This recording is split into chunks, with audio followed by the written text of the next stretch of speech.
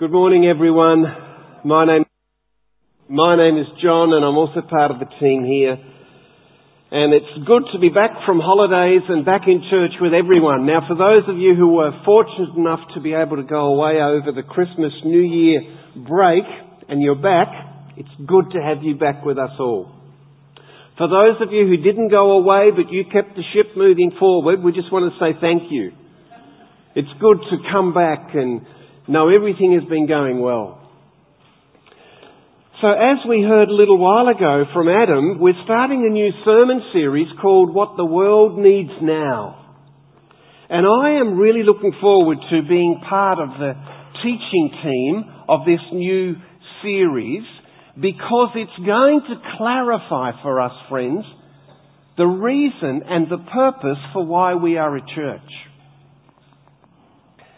Now, when you hear the title of the series, just have a look at the screen, the title of the series, What the World Needs Now, what do you think of? For me, I think of Dionne Warwick's singing this song.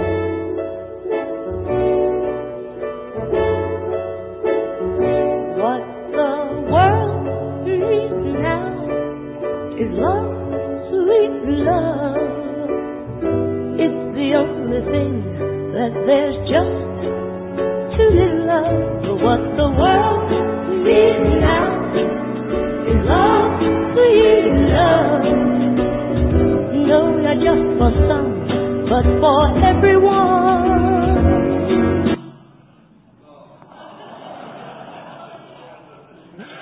That song was recorded by her in 1966.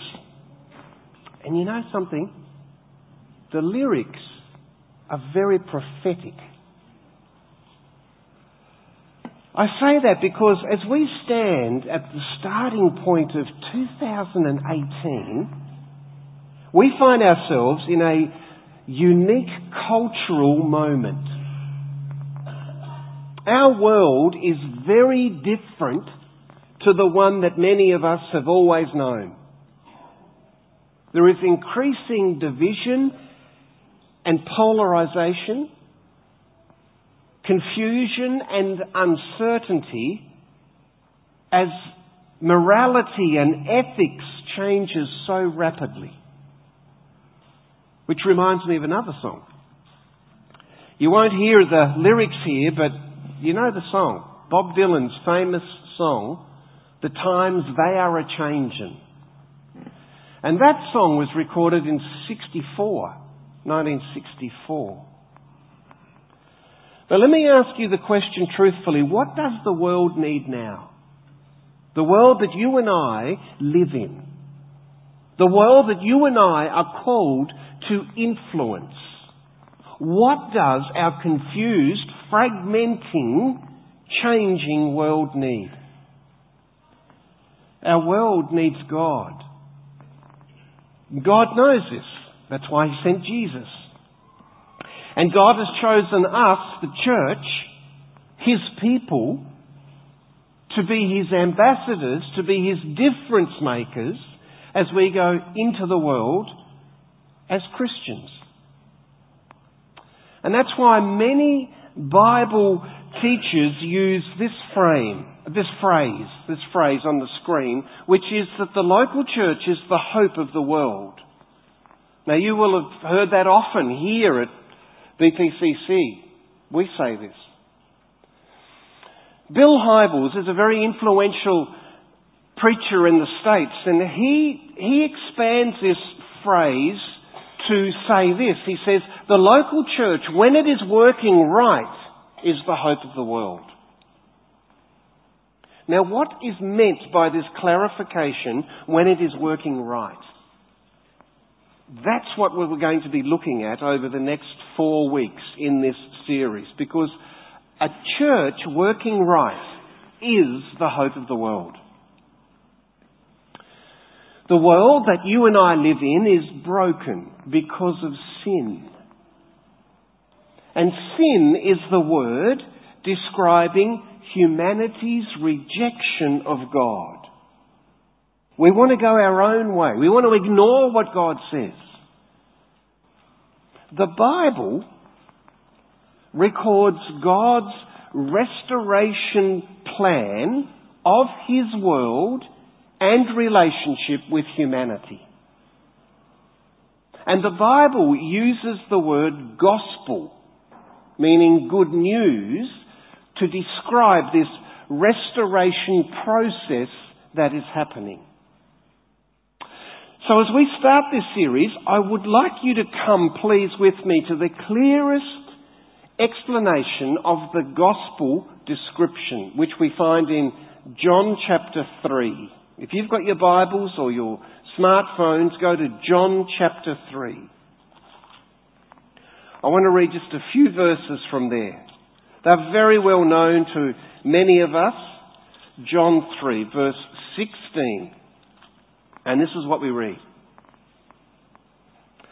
For God so loved the world that He gave His only Son, that whoever believes in Him should not perish, but have eternal life.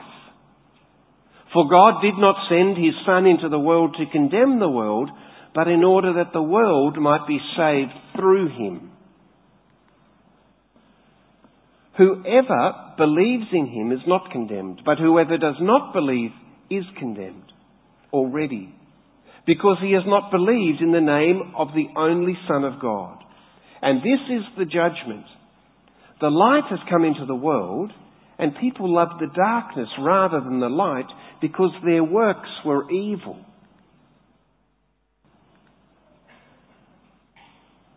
For everyone who does wicked things hates the light and does not come to the light, lest his works should be exposed. But whoever does what is true comes to the light, so that it may be clearly seen that his works have been carried out in God. Now, you probably know this, but gospel truths are known as doctrines. And doctrines, when they are understood and lived, they produce culture.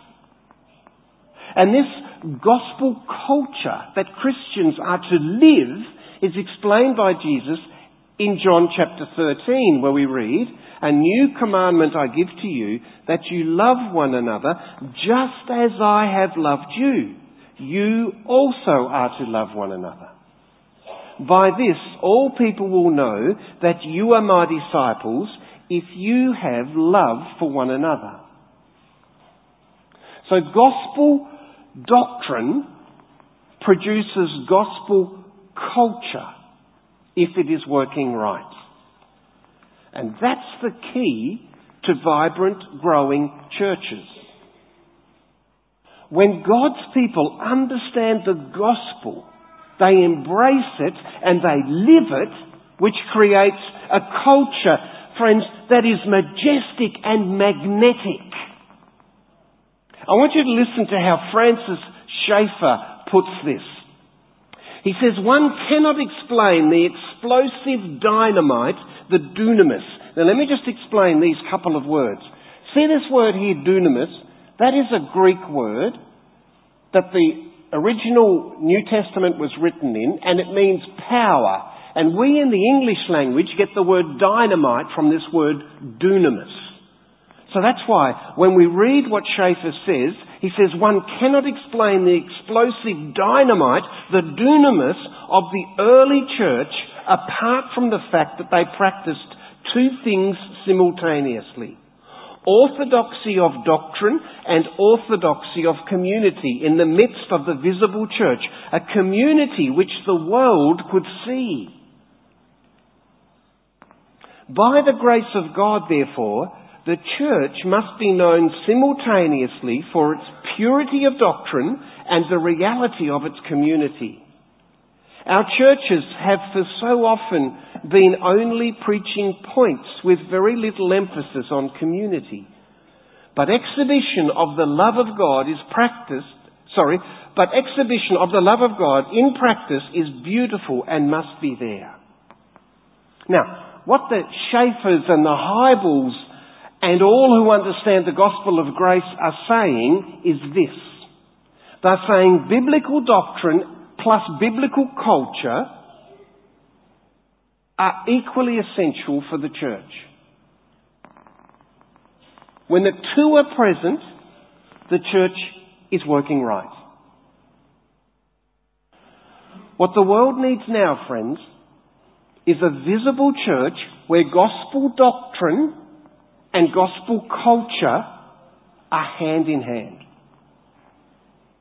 Now, something about human nature. Every one of us is wired a little bit different.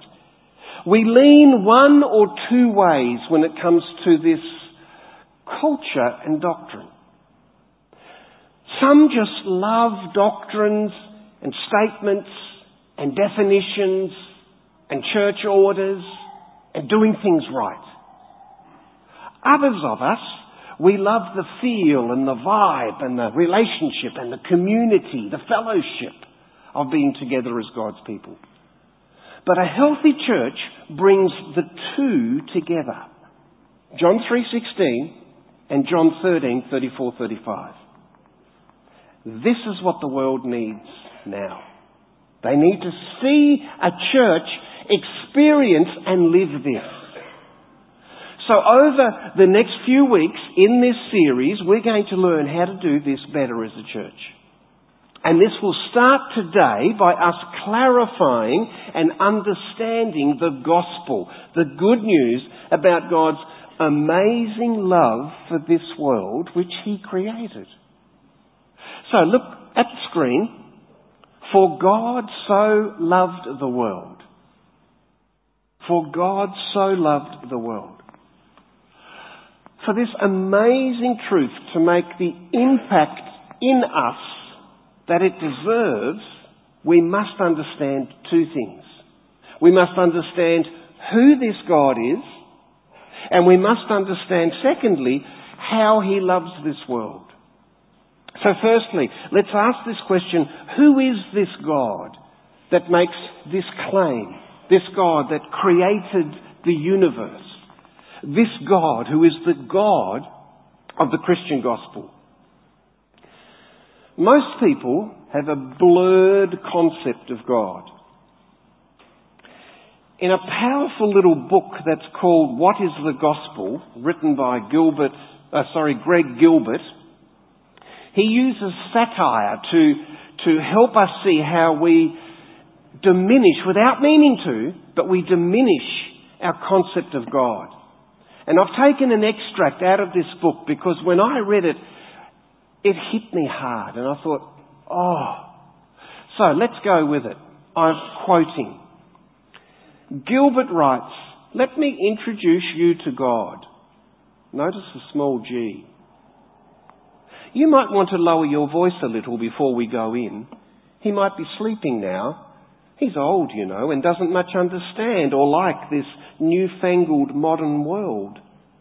His golden days, the ones he talks about when you really get him going, were a long time ago, before most of us were even born. That was back when people cared what he thought about things and considered him pretty important in their lives. Of course, all things changed. All that's changed now, though, and God, poor fellow, just never adjusted very well. Life's moved on and passed him by. Now he spends most of his time just hanging in the garden out back. I go there sometimes to see him, and there we tarry, walking and talking softly and tenderly among the roses. Anyway, a lot of people still like him, it seems, or at least he manages to keep his poll numbers high. And you'd be surprised how many people even drop by to visit and ask for things every once in a while. But of course, that's all right with him. He's here to help. Thank goodness, all the crankiness you read about sometimes in his old books, you know, having the earth swallow people up, raining fire down on cities, that sort of thing, all that seems to have faded in his old age. Now he's just a good-natured, low-maintenance friend who's really easy to talk to, especially since he almost never talks back. And when he does, it's usually to tell me through some slightly weird sign that what I want to do regardless is all right with him. That really is the best kind of friend, isn't it? You know the best thing about him, though? He doesn't judge me, ever, for anything. Oh, sure, I know that deep down He wishes I'd be better, more loving, less selfish and all that. But He's realistic. He knows I'm human and nobody's perfect. And I'm totally sure He's fine with that. Besides, forgiving people is His job. It's what He does. After all, He's love, right? And I like to think of love as never judging, only forgiving. That's the God I know, and I wouldn't have Him any other way. Okay, we can go in now. And don't worry, we don't have to stay long. Really, He's grateful for any time He can get.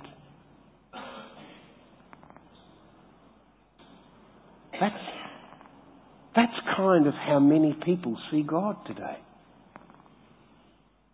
But if you see God like that, there's no way that you understand your sinful predicament. If you see God like that, there's no way that you understand the love of God. And there's no way that you will submit to Him like King David did, as is recorded in Psalm 139, where we read, "Search me, O God, and know my heart. Try me and know my thoughts, and see if there is any grievous way in me, and lead me in the way everlasting." God is not a cuddly grandfather. God is the omnipotent, omniscient, omnipresent creator and sustainer of the universe, who loves this world. So here is the question. How do you perceive God? Where did you get your idea of God from? Did you get it from the Bible? Or did you, like many, just pick it up kind of along the way? If your view of God is true to original Christianity, here's one way that you will know. You will be struck by the beauty of His grace. You will feel both humbled and safe. Both our pride and our fear die in the light of who God is. So now, when we look to Jesus, we can open up and tell Him everything about us. And your darkness, however dark, cannot extinguish His light. And here's another way that you can know if you really see God as He is. Other people are safe around you. Other people are safe around you. You are gentle with them. You love them. You serve them. So, your concept of God, is it biblical? Does there need to be an alignment for you to acknowledge the majesty and the might and the power of this Creator God who loves us and loves His world?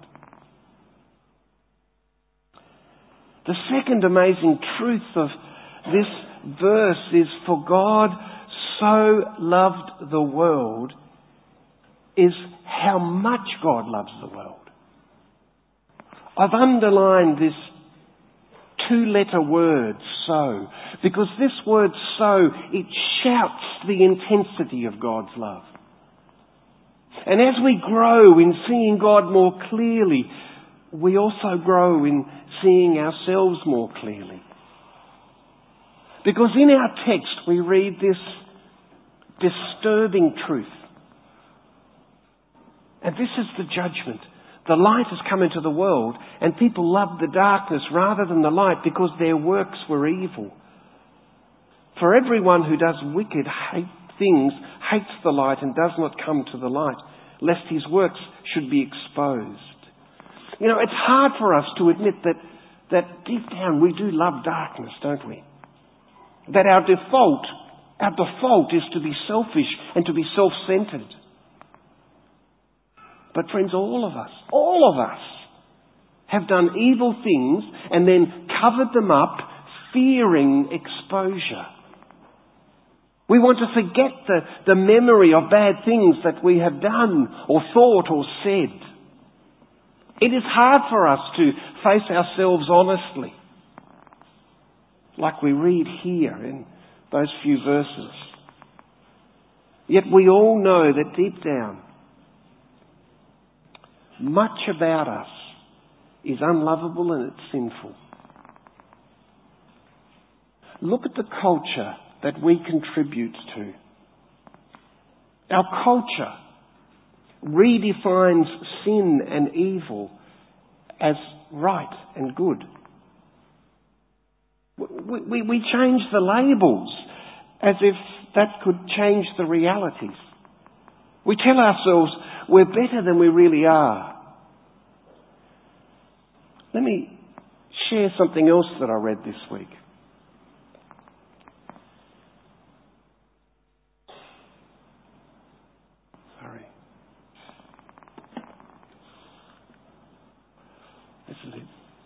The Bible challenges the self-flattery that we cling to in our world today. How? First, the law of God exposes the fraudulence of our virtue by showing us the true holiness of God. We don't deserve as much as we think we do.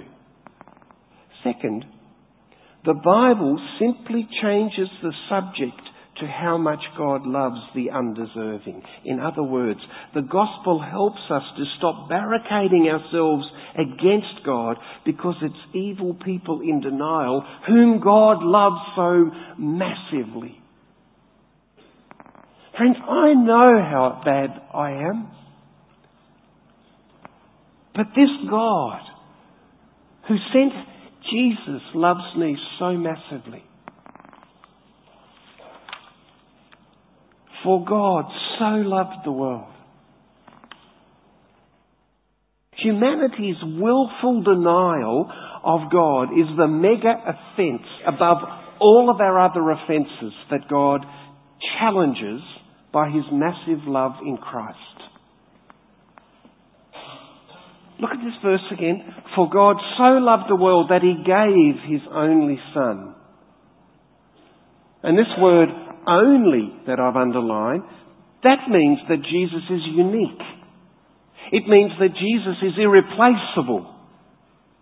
The world has no other hope but in Jesus.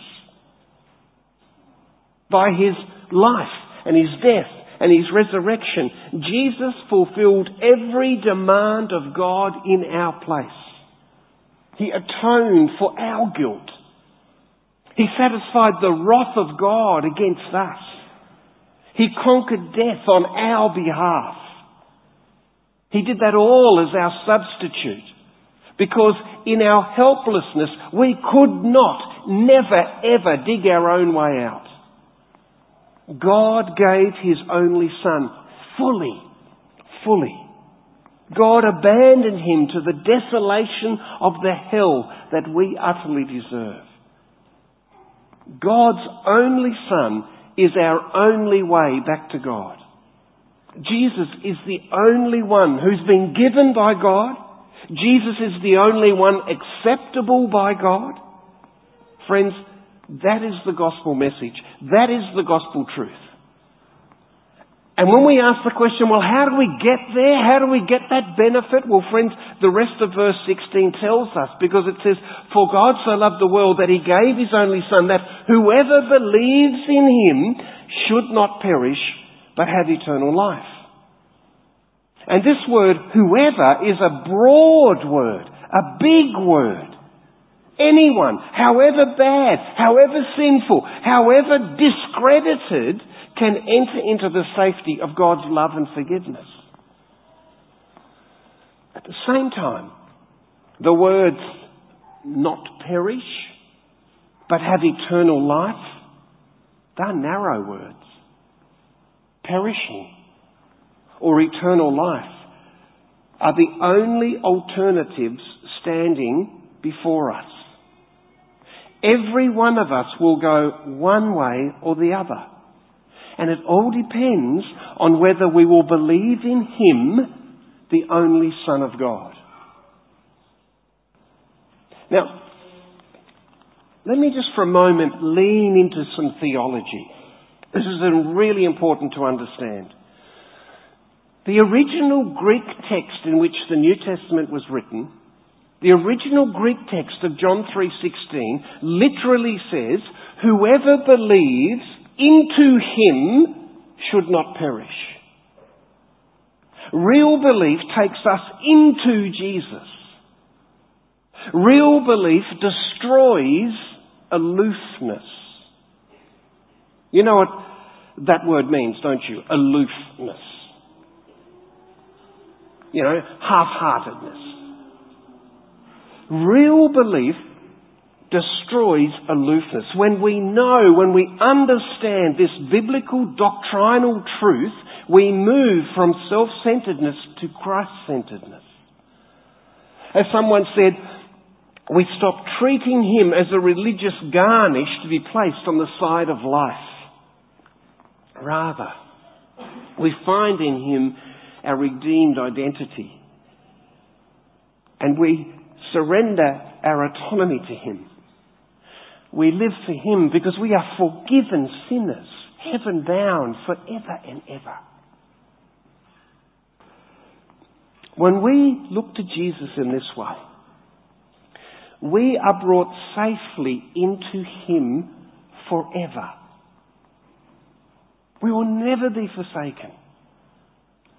We are forever forgiven, forever secure. And it's these gospel doctrines, these truths, that transform the way that we live, the way that we love, the way we forgive, the way we serve. That's what gospel culture is. That's what our world needs now, friends. And that is BPCC's mission. We are to display, we are to show, we are to live the gospel culture. So, in closing, I want to ask each one of us, are you on board with this need to bring gospel doctrine and gospel culture together? Are you contributing to what God wants to do and is doing through BPCC? Because our job, individually and corporately, is to be faithful today.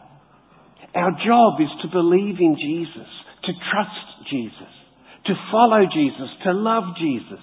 Our job is to hold to gospel doctrine and create gospel culture. A culture of love and peace and forgiveness and gentleness. And we can do that because God's love is so strong that He sent Jesus to take our sin. And our response is now our choice. Next Sunday we'll continue looking at this. If you've got the growth group booklet, please grab one before you leave if you didn't get one coming in, and use it as a study guide for yourself, or get together with like-minded people and study the questions. Because next week we're going to be looking at 1 Timothy 3 verses 14 and 15, where we talk about the compelling gospel culture that makes us attractive because it is God-driven, filled with Jesus. So let me pray for us, friends, as we stand at the beginning of this new year and we ask God to work miracles in the lives of those that we care about. Lord, even the lives of those we haven't even met yet, because we, your people here at BPCC, we want to live the gospel culture and doctrine together so that we can be this light on a hill, this attractive community, Father, that will draw people to understand for themselves your love for your world. And that you use us sinful people, forgiven because of Christ. We just want to say thank you, Lord. And that we can work together as a church in this mission to be ambassadors for you, difference makers for you. So God, as we go into the rest of this year, we want to commit this year to you. Use us for your glory, your purpose, and may all the glory go to you. We pray in Jesus' name. And all those who agreed with this prayer said, Amen. Bless you, church.